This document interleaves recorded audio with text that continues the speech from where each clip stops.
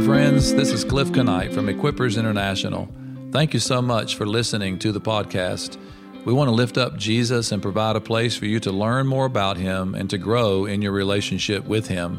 If you find the podcast helpful, feel free to share it with others.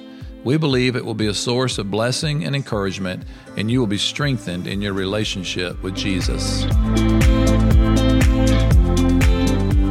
Hello, welcome back to the Equippers International podcast. We're studying the book of Romans, and we're in chapter 1. In the previous episode, I read from verse 24 down through the end of chapter 1. I'm not going to reread those verses today just for the sake of time. But what I do want to do is finish up chapter 1 in this episode. I want to make a couple of comments along the line of review and interpretation, and then just draw a little bit of application, what we can apply from this section of Scripture. Remember, Paul has set out and he's defined what he says is the gospel, the good news of God, as the power of God unto salvation. And in it, the righteousness of God is revealed. And he says in verse 18 that not only is the righteousness of God revealed, but the wrath of God is also revealed toward the unrighteousness and ungodliness of man. And remember, we talked about the wrath of God being that inner disposition of God that is turned toward anything that stands in the way of his relationship with his loving creation, specifically mankind. And then he goes on and talks about how man has fallen headlong into idolatry, that he has engaged in misdirected worship. Instead of giving God glory and thanking God for everything that he's done, which was clearly revealed just on a natural level from created order, that was enough, Paul says, to give man a perspective to where he can recognize that God deserves thanksgiving and deserves all glory from man. But instead, man gets drawn away in the speculation of his mind and his thinking.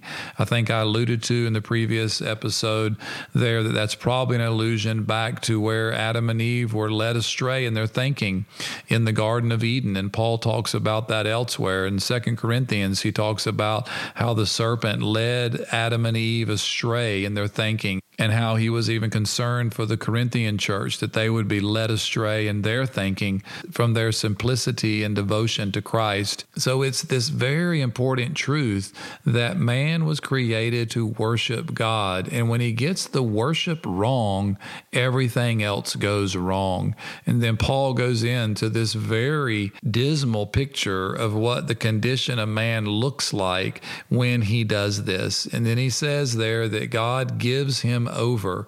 And then I also talked about how God has set us in a free will relationship. God's never going to force man to worship him. It wouldn't be true worship if it was forced.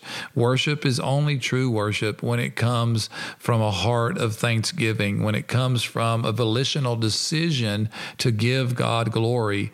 But when man chooses not to do that, then God simply gives man over to his own devices. And I think I mentioned there in the previous episode in regards to this process that Paul alludes to. He makes this threefold reference to God giving man over, giving him over to the lust of his hearts, to impurity, and giving him over to degrading passions, and giving him over to a depraved mind. He references homosexuality here. Then he goes on to reference all kinds of ungodly, unrighteous behavior. And he says that people that do these things that even know better, not only do they do them themselves, but they give hearty agreement to those around them. So Paul is just painting a very, very pitiful picture of mankind. But remember, this is a narrative that Paul is involved in. He's giving us a universal perspective of man dead in sin because of idolatry. But remember also that the whole point of what Paul's saying throughout the whole book of Romans, but specifically this first section we talked about through up at least until the end of chapter 3, Paul is going to lay out the good news of God, that God has done what is necessary to rescue man, to bring salvation, to save him from this pitiful condition. Now, Paul's going to begin to go into some more personal interaction with the church in Rome in specifics in chapter 2, because remember, the demographic of the church in Rome is that there are Gentiles and Jews alike in the church. And so Paul's going to then now apply what he's done on a universal level in chapter 1. He's going to do in very specific ways in chapter 2 in regards to how it plays out with Jews and Gentiles being lost in sin and lost in idolatry. And he's going to start that discussion at the beginning of chapter 2, which will start in the next episode. So I'm going to stop there for this episode, but I just want us to reflect on this deep, sometimes uncomfortable truth of the condition of man. It's not only just a general reference to mankind, it's a personal, specific reference to our own lives. At some point, we came to the understanding and the revelation that we ourselves were guilty of idolatry, that we had misplaced worship, misplaced affections, and as a result, our lives were a mess. And that's the beauty of the gospel, that God offers us salvation. And that's exactly what happened in my life. And I'm sure for many of you, your testimony is the same. And so this is the power of the gospel. And this is where Paul's headed in this whole discussion.